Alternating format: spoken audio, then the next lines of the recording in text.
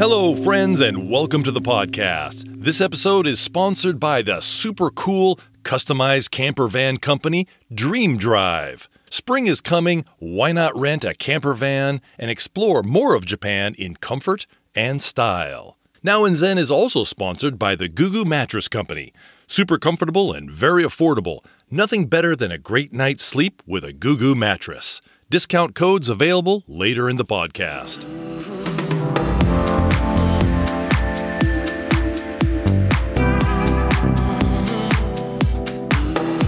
Hello, everyone. This episode, we learn how to become a better public speaker, more effective presenter, and the formula for influential storytelling with the president of Dale Carnegie Japan, Dr. Greg Story. Greg is also the best-selling author of 2 books, Japan Sales Mastery and Japan Business Mastery. So we discuss successful sales techniques, including how the sales process will change post-COVID. Very interesting. In addition, Greg has not 1, not 2, but 6 different podcasts. They are focused on leadership, presenting, and 4 other topics. Which begs the question, can there be such a thing as too much content? You will hear his answer. Finally, Greg, a 6th degree black belt in karate, goes deep and explains how karate changed his life and how he applies these lessons to his personal and professional actions every day. This episode is chock full of tips, insights, and advice to improve your professional life. Direct from Tokyo, this is Now in Zen with Dr. Greg Story. Greg Story, welcome to the Now in Zen podcast. We finally got you on. I am so happy to be here, being a big fan of the Zen and Now, and I liked it when you had it before as the beer and, what was it, beer and business, was it? Dude, you got both of them backwards. All right? It's okay. Now in Zen. Oh, sorry. And the other one was business and beers. There you go. I'm dyslexic. Greg, cheers. Cheers. Thank you for coming. No, thank you for having me. Very civilized. No beers in my podcast, unfortunately. Oh, yeah? Well, not yet, anyway. Yeah, you might have After to this, change I that. might have to step it up a bit. There you go. There's so much to unpack with you, I don't even know where to get started. You have more than 35 years experience in Japan. This year makes it the big 36. Senpai, Only just, because you've been here for a long time. I have. You are the president of Dale Carnegie Japan. So many think of you as the public speaking guy, but you also teach leadership, teach sales, you teach presentations, you have written and narrated 2 books, you have 5 podcasts. 6. 6 Six a podcasts. week. 6 a week. Wow, with a combined episode total of over 1,000. I think it's 1,100 plus now. Okay. You are on numerous boards and you also write for various publications, and that is just the professional side. Wow. As I mentioned, you are the president of Dale Carnegie Japan. Why are public speaking skills so important in business? If you want to have influence, if you want to say, okay, listen, I think we should do this project. I think we should put the money over here. I think I should be doing that task, or whatever it might be. Even, having lunch. Why don't we have Mexican or Italian or Japanese or Right. Chinese, whatever. That is persuasion. That is influence. Now, in people's careers, bosses look for people who have influence, who've got persuasion power. That's And true. persuasion power is linked back to your ability to articulate clearly, succinctly, what you believe. And so we are unlikely to put someone in charge of other people who speaks like this. That type of person who's lacking in confidence, can't be articulate, can't be concise, can't be persuasive, is not going to be given responsibility for other people. Right. So if you want to go anywhere in your career, then you need to have that capacity. I used to be umming and ahhing too, and I'm not making a joke of people when I did that before, because I was like that. Sure, I think everybody starts that way. Yeah, but Nobody's born a great public speaker. No, and I taught myself how to get rid of that. So I'm not putting down people who've got that umming and ahhing. But that is the essence. If Right. you want to get anywhere in your career, if you're in sales, you better be able to be articulate and persuasive. If you want to be a leader, you better be, articulate and persuasive. If you want to have influence, Right. no matter what it is, Well, it conveys to people so many things about who you are. Yeah. Are you organized? Do you have confidence? Yep. Your presence, communication skills, even leadership, like it or not, you will be judged on your presentation and public speaking ability. Absolutely. Positively and also negatively. Yep. Until the ages of about early 30s, I ran away from every possible opportunity to do public speaking because I was terrified of public speaking. Terrified. It is said that the fear of public speaking is greater than the fear of death itself. What are some quick tips or tricks to calm your nerves just before giving a public speech? Yeah, well, what's happening there is the brain is picking up a sense of fear and it's sending adrenaline into your body.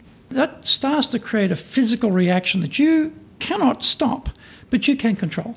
First of all, you start to heat up because the blood is pulsing. It's moving from all the soft organs to the thighs and the shoulders and the arms for fight or flight. And that's why you feel a bit queasy in the stomach because all the blood's draining out of that. It's a bit of a strange feeling, but it's a chemical reaction you can't control. So you say, oh, that's why that's like that. Right. And then you're getting a bit hot and your pulse is going up.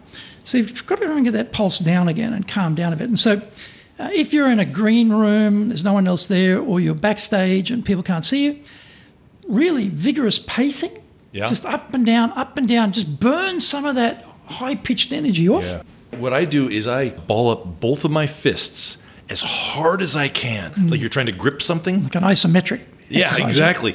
And then I just breathe in and then out, and then I release my hands.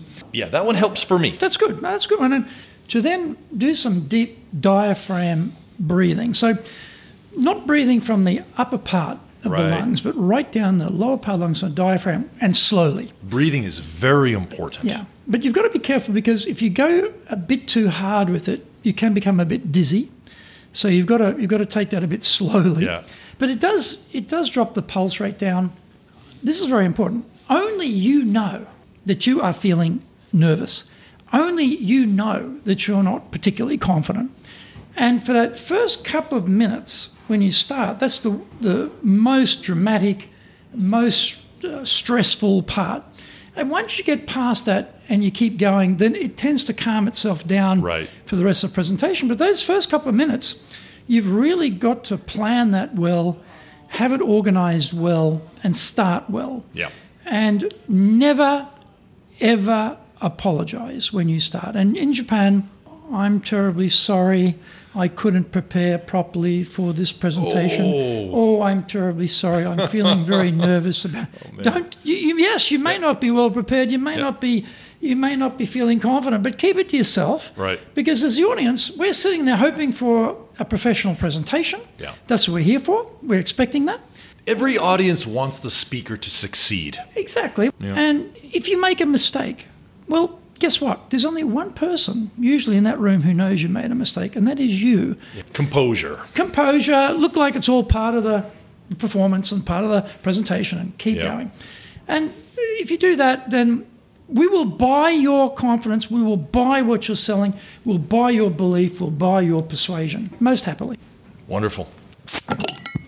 Well, I'm kind of a weird guy in that I actually enjoy public speaking. And you are good at it. Well, part of it is thanks to you, Greg Story. Yeah, well, you were good at it before we did any training together, but you are good at it. You have got a great facility in that. I'm just swimming in your wake. But, full disclosure, I have taken a couple private lessons from you to brush up and kind of hone my skills before I had a couple very important presentations. But for people that still fear death more than public speaking, how long would it take somebody to become confident and competent giving a public speech or a presentation through one of your Dale Carnegie courses?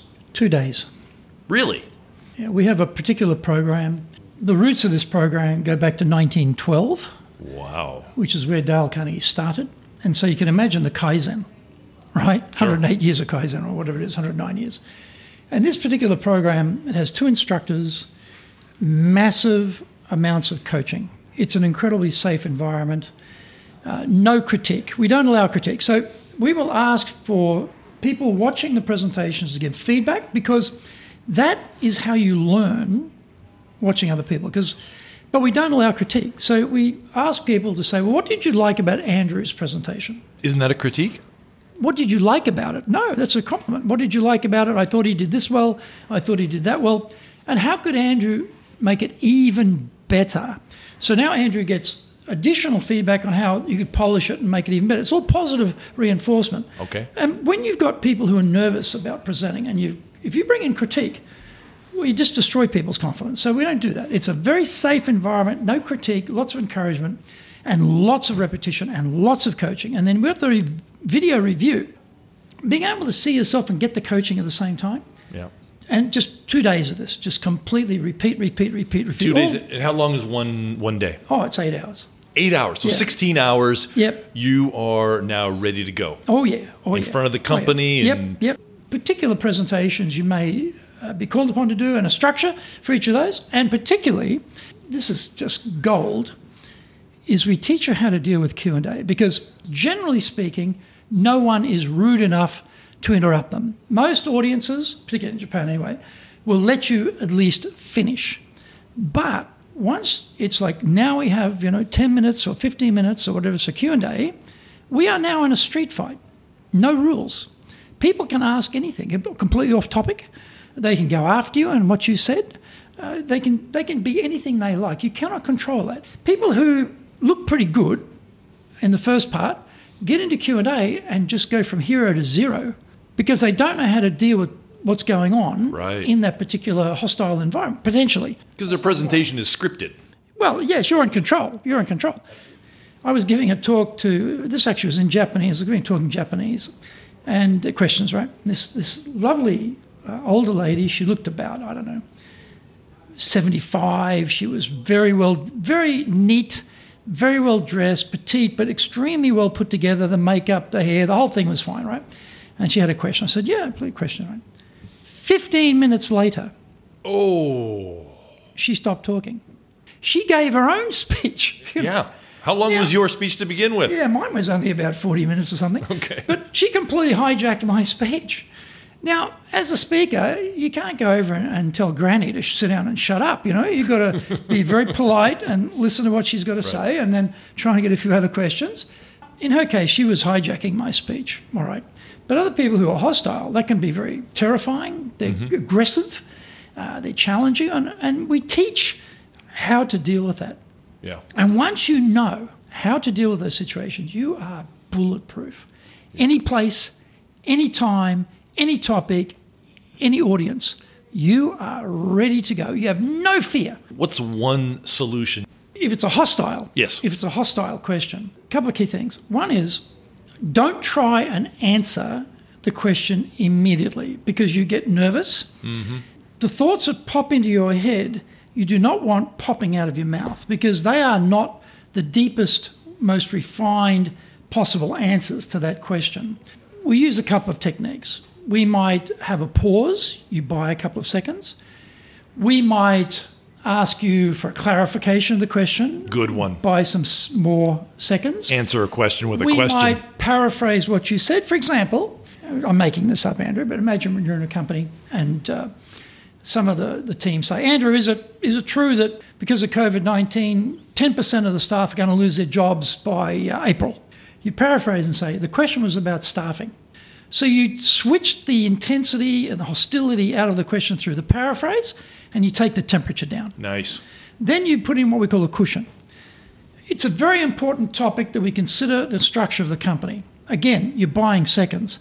While you're buying these seconds, your brain is going down layer upon layer upon layer of sophistication of your reply. So by the time you get to the response, it is light years from the first thought that popped into your head when you got that question. But unfortunately, for most people, when they get that question, the first thing out of their mouth is the first thing that popped into their head. It's not refined enough. It's not calibrated enough. It's not considered enough. It's not articulate enough.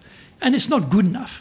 So knowing that, honestly, you are bulletproof. You have no fear. Right. You are standing there going, bring it on. Yeah. I don't care what you say. I have got the formula. I know how to handle this.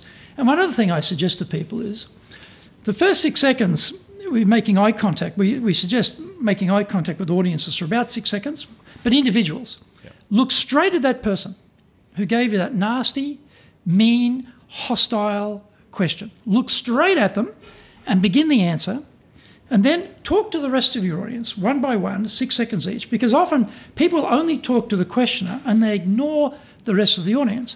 And you blank that person out. You give them no more eye contact at all. By ignoring them, you take their strength right down. Yeah. You take them right out. But in your experience in Japan, 35 years, have you had that negative or that hostile audience member often? Internally in companies I've worked for, yes. In a public environment, no, because this is Japan. Right. You might get a bit of a pointed question, but, if you're in an internal meeting in the company and you've got sharp-elbowed rivals and it's this could be climb over your body to grasp the brass ring, you get that. But probably most severe audience in Japan are going to be foreigners for a start, because they will speak up, True. Golden advice. I love it. Greg, you have 6 different podcasts and you post nearly every day. I do, yeah. I gotta ask you, can there be too much content? Yeah, this is interesting. I started one podcast. I was writing articles for the American Chamber Journal. This is 7 years ago. Roberto De Vito was the editor at that time. He said, Greg, you should do podcasts. I sort of vaguely had heard of podcasts. They sort of came up and then they sort of disappeared. And I said, Roberto, what's a podcast? And he said, it's blah, blah, blah. And I thought about that. And I didn't know what the hell I was doing. And being a typical guy, I didn't read the manual, trying to work it out myself. And guilty as charged. Yeah, I know. I don't need to read any manuals, right? As I started listening to other podcasts, and I came across this thing called content marketing. People said about, well, look, you should niche down, because my podcast covered leadership, communications, sales, and presentation skills. In a genius move about 4 years ago, I said, okay, well, I should probably niche down. So I'll break out the sales one and I'll break out the presentations one, thinking, that won't be too much more work. Big mistake. But once you start, right, you're on the tiger's back, you've got to keep going. So I kept on going. And then in August 2019, Google announced that using AI, in addition to text search, they were introducing voice search. And when I heard that, I said, oh, okay. Because I had a lot of video content which has got an audio track in it. And I thought, well, I should make more of my audio content to get found by Google for search for SEO. So then I created podcasts from that video content as standalone to my shows. And then I got this idea about, I know everybody. I've got all these contacts. Right. And I've written this book on, Japan Business Mastery, and it's, I know all these leaders. Wouldn't it be good, instead of just having the book, if I could do interviews with all these top leaders about leading in Japan and how much benefit that would be to people? I probably don't do it as well as you do, because you've got a fantastic voice for audio. You've got a good looking head for video too. You've got the whole package. It's not about the voice, it's about the content, my friend. You got the whole thing. So I thought, well, okay, I will do that format in that particular instance. So I started doing that. And we've done, I think I'm up to episode 47 now. Wow. I subscribe to, I believe, almost all of your podcasts. I really enjoy them. And the reason I asked that question is because I don't have enough time to listen to every single one of your podcasts all the time. It's a little bit of a tsunami of this great information, and I get a little bit overwhelmed. Yeah, I understand that. But it comes down to, there are some people who don't have an interest in sales or leadership. Some are interested in leadership, but not the other two. Some are interested in sales, but not the other two. Some people couldn't care less about what the top presidents think about leading in Japan. It's horses for courses, and some people will have a particular area of interest which they will pursue. Sure. But I think in the end of the day, when Google's IT algorithm kicks in for search based on voice with 1,100 podcasts, I think Dale Carnegie Japan will be well situated, well placed to benefit from that particular new technology. I'm building for that. And so I remember watching Gary Vee's stuff that he said, for years he did Wine Library once a week, him, camera, wine bottles, disguise, tasting, and no one was watching it. No one was watching it. But eventually they watched it. And he's now got a very successful business. He's a legend. He's just, everyone knows who Gary Vee is, basically. And I'm not Gary Vee. I don't have that degree of personality. I'm trying to take at least part of a leaf out of his book. Well, you have a lot of his passion, that's for sure. Yeah, well, I'm passionate. That's true. That's true. Well, you have 2 best-selling books out. You can get them both on Amazon. Your first one is Japan Sales Mastery, Lessons from 30 Years in Japan. And the second book, more recent, is Japan Business Mastery, What You Really Need to Know. These are fantastic books, Greg. You really put into words very well what I've experienced in Japan for 30 years doing business and doing sales, but I could not put them into words like you have, so well done, sir. Thank you. I appreciate the compliment. One question. Japan Sales Mastery is about 200 pages. Mm-hmm. Japan Business Mastery is about 100 pages. Does this mean that there's twice as much to learn about doing sales in Japan versus just doing business in Japan? The first one, I wanted to write a book on sales because we have a fantastic sales program. We needed to let more people know about it. This was a good way of illuminating the fact we have this sales training.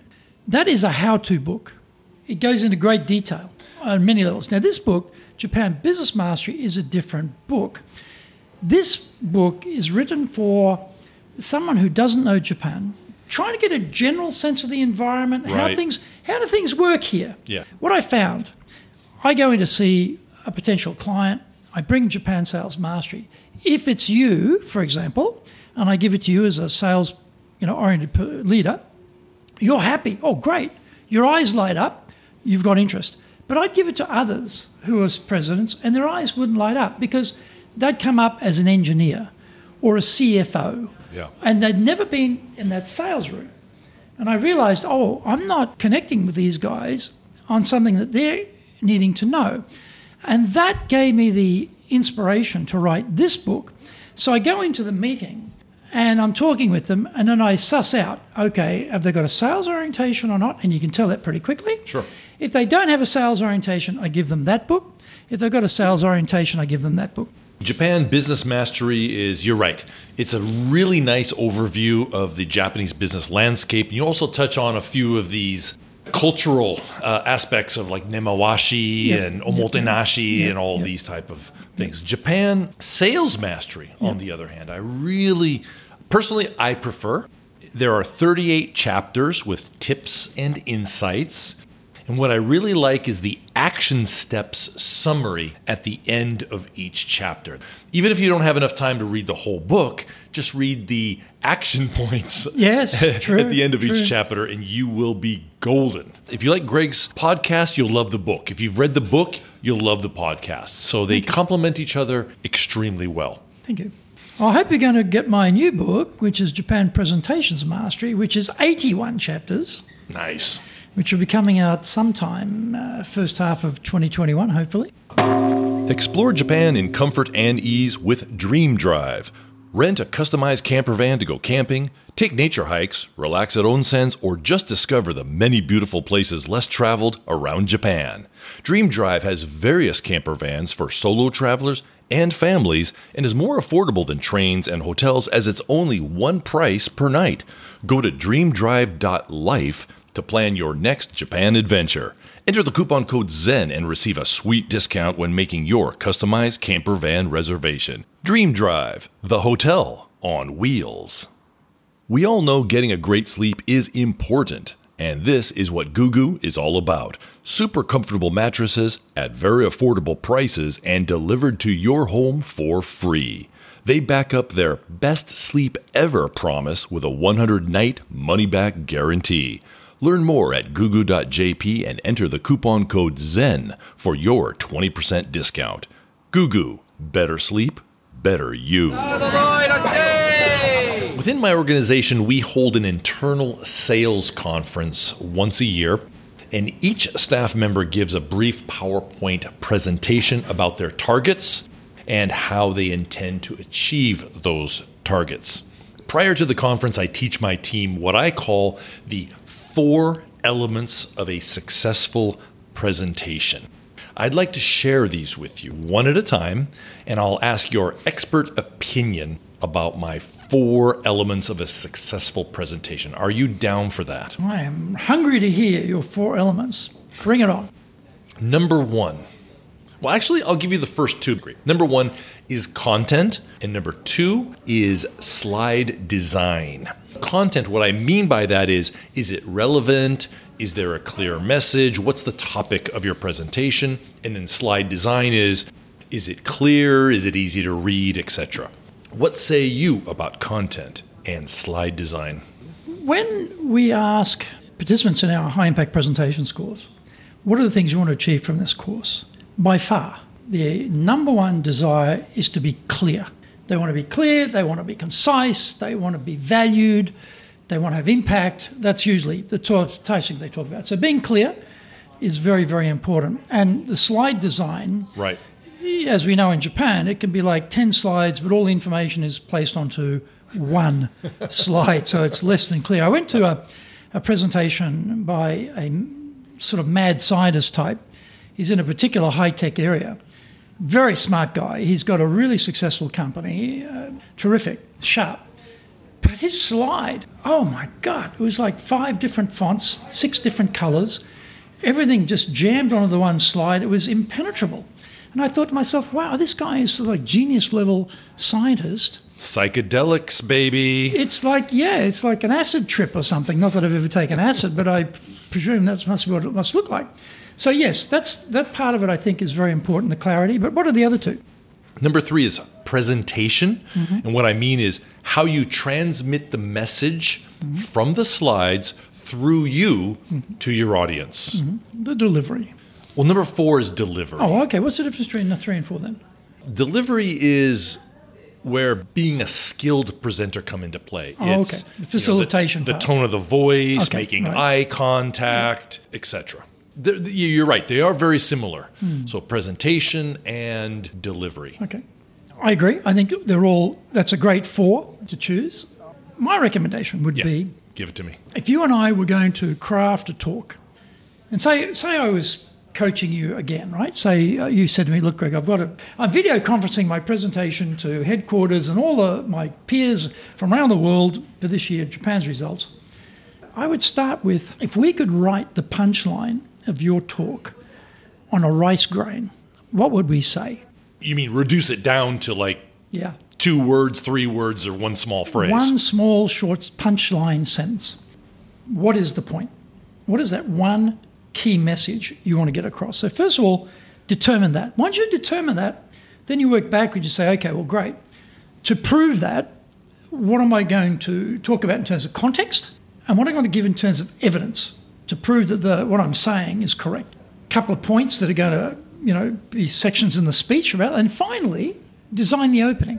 Because we are in the age of distraction. Yes. And we are in the era of cynicism. So audiences are distracted and cynical. So your first few moments with that audience are absolutely critical. Yeah. And you've got to get all of their attention. And the opening has to be designed to break through all that distraction, grab their attention, and then open them up to listen to you. And you need storytelling. In that construct around the context and the evidence, you need good storytelling to make it. Mm-hmm. You will remember a story which includes numbers much easier than you'll just remember raw numbers and data. Of course. So, but most people don't do that. They come up with the raw statistics, they give the numbers, there's no stories, and they wonder why the content's not memorable, and it's a big opportunity squandered. So these are things that I would suggest to people when you're designing it. Work backwards. Start with the punchline, then work out, okay, how am I going to prove that? What are the points I need to go through? Good. What's the context of that? What's the evidence? How am I going to open this so people are going to really listen to me and stick with me? We need to remember you because this is your professional and personal brand. And when Andrew gets up to talk, we judge how many people in your organization in Japan now? 300. We judge 300 people on you.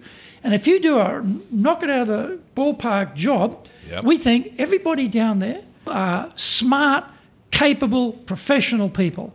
Yeah. And if you're a dud, we think they're all duds. You know? We judge them all on the person we see. So when you're representing a company, It's true. you are representing the whole brand. Right. And your personal brand as well. You know, so these are things to consider when you get up there. What's your pet peeve when you see people give presentations? What I don't like is lack of passion. I watched this is a big resource company. I won't say which one. He was the global boss of a huge division for this big resource company. The slides were well put together. Someone professionally had put those together for him, and he spoke in an even tone, and it was horrible. You mean like monotone? No passion. It wasn't a monotone, but there was no passion at all. And I'm sitting there, I'm thinking, wow, this guy's got the whole package. He's a good-looking guy. He's got beautifully dressed.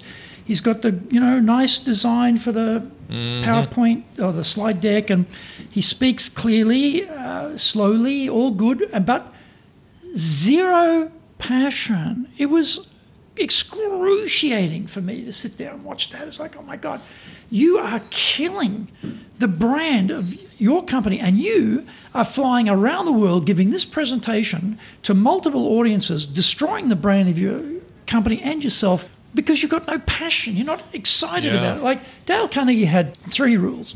He said, we want you to be eager to share.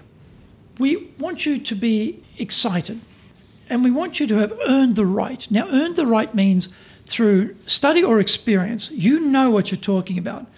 If you've got those 3 E's, you've earned the right to talk on that subject, you're excited to share it with others, and you're eager to get the message out, then you will have the right combination. I like that. But many people don't have that. You mentioned it earlier. How does one become a better storyteller? I'm going to give you a formula. First of all, talk about the context of the story, the background. Draw an insight out from that story, and then talk about the relevance of that story to the listener. So you talk about context, insight, relevance. Very simple formula. Context, C, insight, I, relevance, R, C-I-R. Now, if you have that in your mind, when you're telling a story, you're not just telling a story to tell a fairy tale. You're telling a story in business for a purpose. You start with context, you start with the background, and then you pull out an insight from that and why that would help us as a relevancy. It's disarming because you can disagree with my conclusion, but you can't disagree with my context because my context will come from my experience.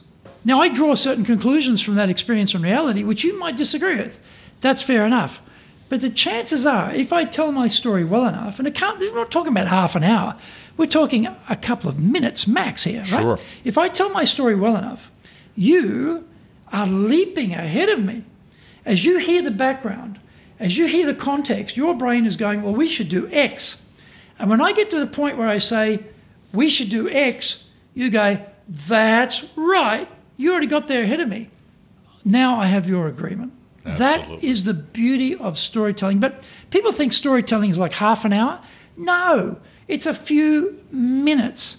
Everybody in our companies has got to be able to tell the story of their company in Japan. They've got to be able to tell the story of their products in Japan. That storytelling goes straight to credibility, and it gives a context. So context, insight, relevance is a good, simple framework. And when we tell the story of Dale Carnegie in Japan, it's got to be under 2 minutes, 30 seconds. But it's got to be done in that max period because people's concentration spans can't take it. So it's got to be brief, concise, it's got to be rich, and it's got to lead people to a conclusion if you're telling a particular story for a point. Now, in that particular case, we're talking about credibility. Mm-hmm. Trust us, we've been around for a long time, everything's localized, we've got major clients.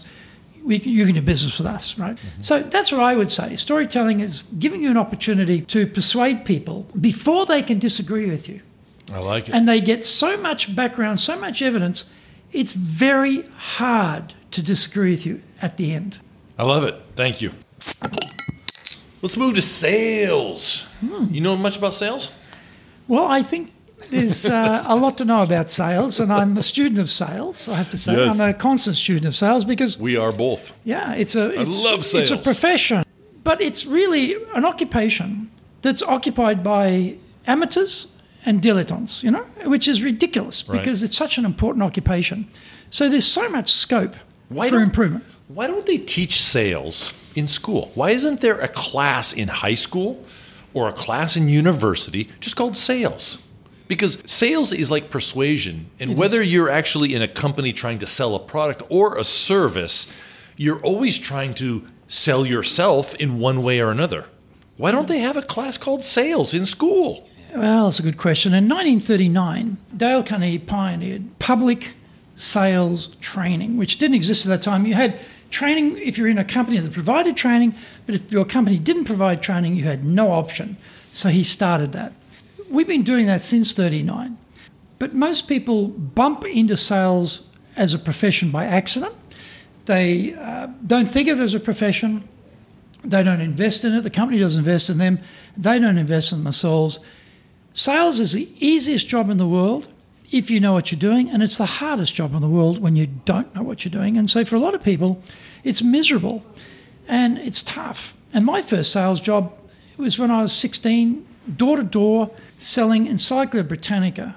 The training I received was to memorize a 25-minute pitch, and it was horrible. And I was horrible at 16. Who's going to buy an encyclopedia from a 16-year-old kid? I probably looked 13, But, and I was sort of gun-shy of sales after that. It was only later, when I got the training, that I realised I could do this. Yeah. Because before that, I had no confidence that I could sell anything. Because it kind of clicks. Once you start to learn some of the techniques of successful selling and how to sell yourself, it becomes more enjoyable and more fun. But here we are in the modern age. I'll give you an example. My phone rings. It's from Hong Kong. I thought it might be one of my Hong Kong colleagues calling me, so I take the call. He's an Englishman. He's speaking quite quickly. It slowly dawns on me this is a sales call about me investing in a Chinese electric car company. Where do I sign up? Exactly. So in this conversation, now I'm a sales trainer. I listen to the guy because I'm interested. How is this guy going to sell me on parting with my dough over the phone for a Chinese company I've never heard of? Never heard of his company either. There was never one question to me about my financial situation, my liquidity, my current portfolio, nothing. It was a complete pitch on me using them to broker shares to buy in this Chinese electric car company. It sounds one step above the Nigerian prince who has money that he wants to wire you. Slightly above, I'd say. Now, and I say to myself, honestly, Andrew, I say to myself, in this day and age, you can go on YouTube for free and get so much sales training. Our website, Japan Dale Carnegie TV, has got tons of it. You can go and get you can buy books on, I've got 226 episodes of the Sales Japan series podcast. I've published, a book called Japan Sales Mastery. You can get any amount of information you wish on how to do a better job in selling. So for me, why would that guy, and he was a senior guy, his age, I could tell, he was not a 20-year-old guy. How could that guy get to that age and not have discovered that he needed to ask questions? Now, Japan's a bit interesting. I publish articles for Forbes, and I'm talking about selling to Japanese, why it's hard to sell to Japanese people. Now, in Japan, asking questions is not easy. And that's why most Japanese salespeople do pitches. They don't ask any questions because in Japan, the buyer is not king. The buyer in Japan is God. And God does not brook questions from salespeople. Thank you very much. Give me a pitch and I'll tell you what's wrong with it. But that's not the way to go. You need to have a little bit of a system for getting permission first in Japan from the buyer to ask questions. And that's not difficult. That's not difficult to do. Once you get permission, then you can understand. So, Andrew, what's your favorite color? Blue. Blue, right? I don't know that. And I start talking about our range in pink. And it's this wondrous pink, the best pink on the planet, awesome pink. You're sitting there thinking, I want blue. Now, I'm talking pink, you want blue. So how on earth do I know when I'm pitching what on earth you need? Sure. But if I ask you, what's your favorite color? You say blue. Do I talk about pink? You never even hear about pink from me. You hear about blue until I've sold you all the blue you can buy. And then I might say, what about some other colors, But that's a very simple equation to work out why pitching is such a hit and miss exercise, and you shouldn't be doing it. But there are so many companies are out there going straight to the catalog, going straight to the data, no benefits, straight to the features, no benefits, no questions. It's such a waste. I gave that example to you today because there are so many salespeople who are wasting valuable client-facing, or even screen, doesn't matter, client-facing time by not using simple questioning techniques to understand what they need and then direct your answers to that and talk about the benefits, With this pandemic, how will the sales process change in the future? It's really going to become so much more complex. Getting to a decision maker has always been difficult. In a normal world, we can generally find an opportunity to connect with a decision maker and have a business conversation. The first thing we all noticed was we're sitting at home and so are they. So how on earth do you expand in this environment beyond your current crop of existing clients? The answer is you don't. And that's been the problem for everybody. We have very limited ability to reach out to people and try and make new clients. It's been just abominable. But that is the cold calling part of the process. Yeah. That's just one part. So I totally agree with that. That's going to be extremely difficult. That was getting more difficult even before. What about just existing clients, about new presentations, about new proposals, further down the line, rather than cold calling, but just the general? It's going to determine itself based on the quality of your relationship with that client. But let's just talk about how you engage. Now, the beauty of COVID in a way is it's forced everybody online internally in their companies. So they have learnt to come online through whichever platform they're using. So they are in that environment. The problem though is, how do you engage the buyer in that limited environment? What do I see? And I see people who put their laptop on their table, so they're getting the camera lens shooting up their nose.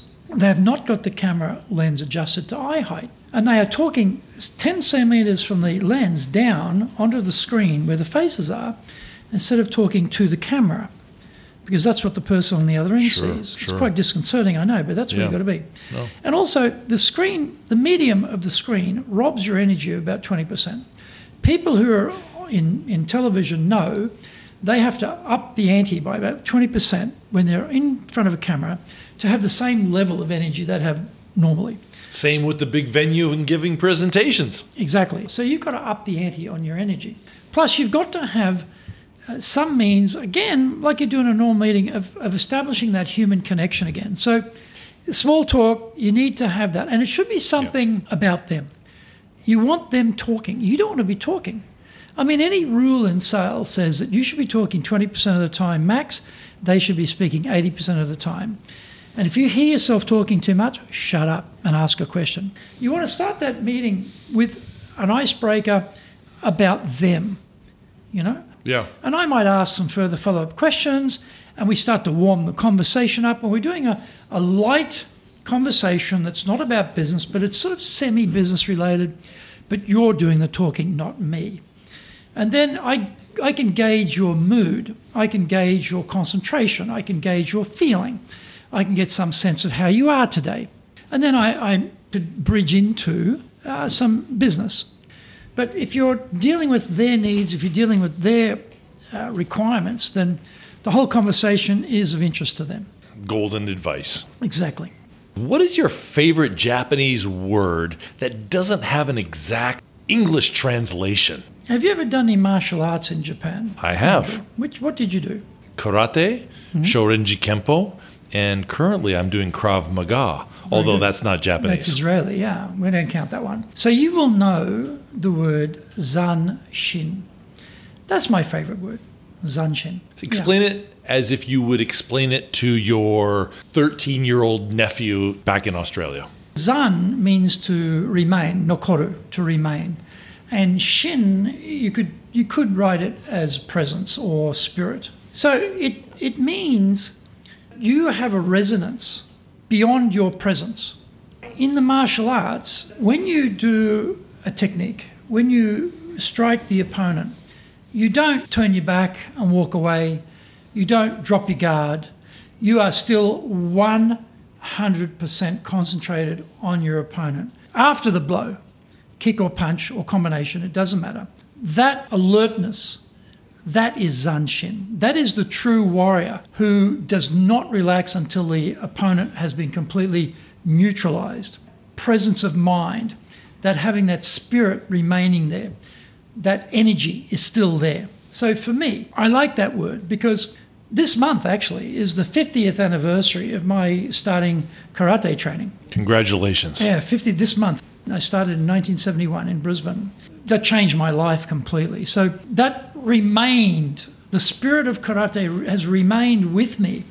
That was the Zanshin of karate training. Took a very shy, poor, lacking in confidence young man who had nothing going for him, was lost, and gave him the spirit to survive and to fight and to challenge. And that was me. So Zanshin for me is a very key word. I love it. And I think we're going to leave it at that. Thank you, Greg, so much for your time today. I encourage anyone who wants to become competent and confident in presentations, in public speaking, and in leadership to take a look at Dale Carnegie Japan. Also look up Greg's story on LinkedIn. He has all of his links there and all the links to his podcast, all 6 of them. A lot of content there, but they are very worthwhile, as well as his books, Japan Business Mastery and Japan Sales Mastery. Thank you for your time today, Greg. Andrew, I admire your program, and it's a pleasure for me to be a guest on your program. Thank you very much. Cheers, brother. Cheers. Thank you. Thank you for today. Thank you. All right, man. And that was Greg Story, your corporate coaching, leadership, sales, and presentations training guy. Learn more about all the incredible activities and services Greg offers at dalecarnegie.com, select location Japan. Greg's LinkedIn profile also has tons of information and useful links. And don't forget his podcasts and his YouTube channel. Check that out at Japan Dale Carnegie TV.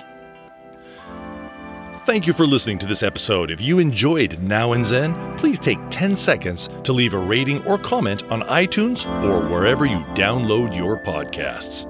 Thanks, everyone.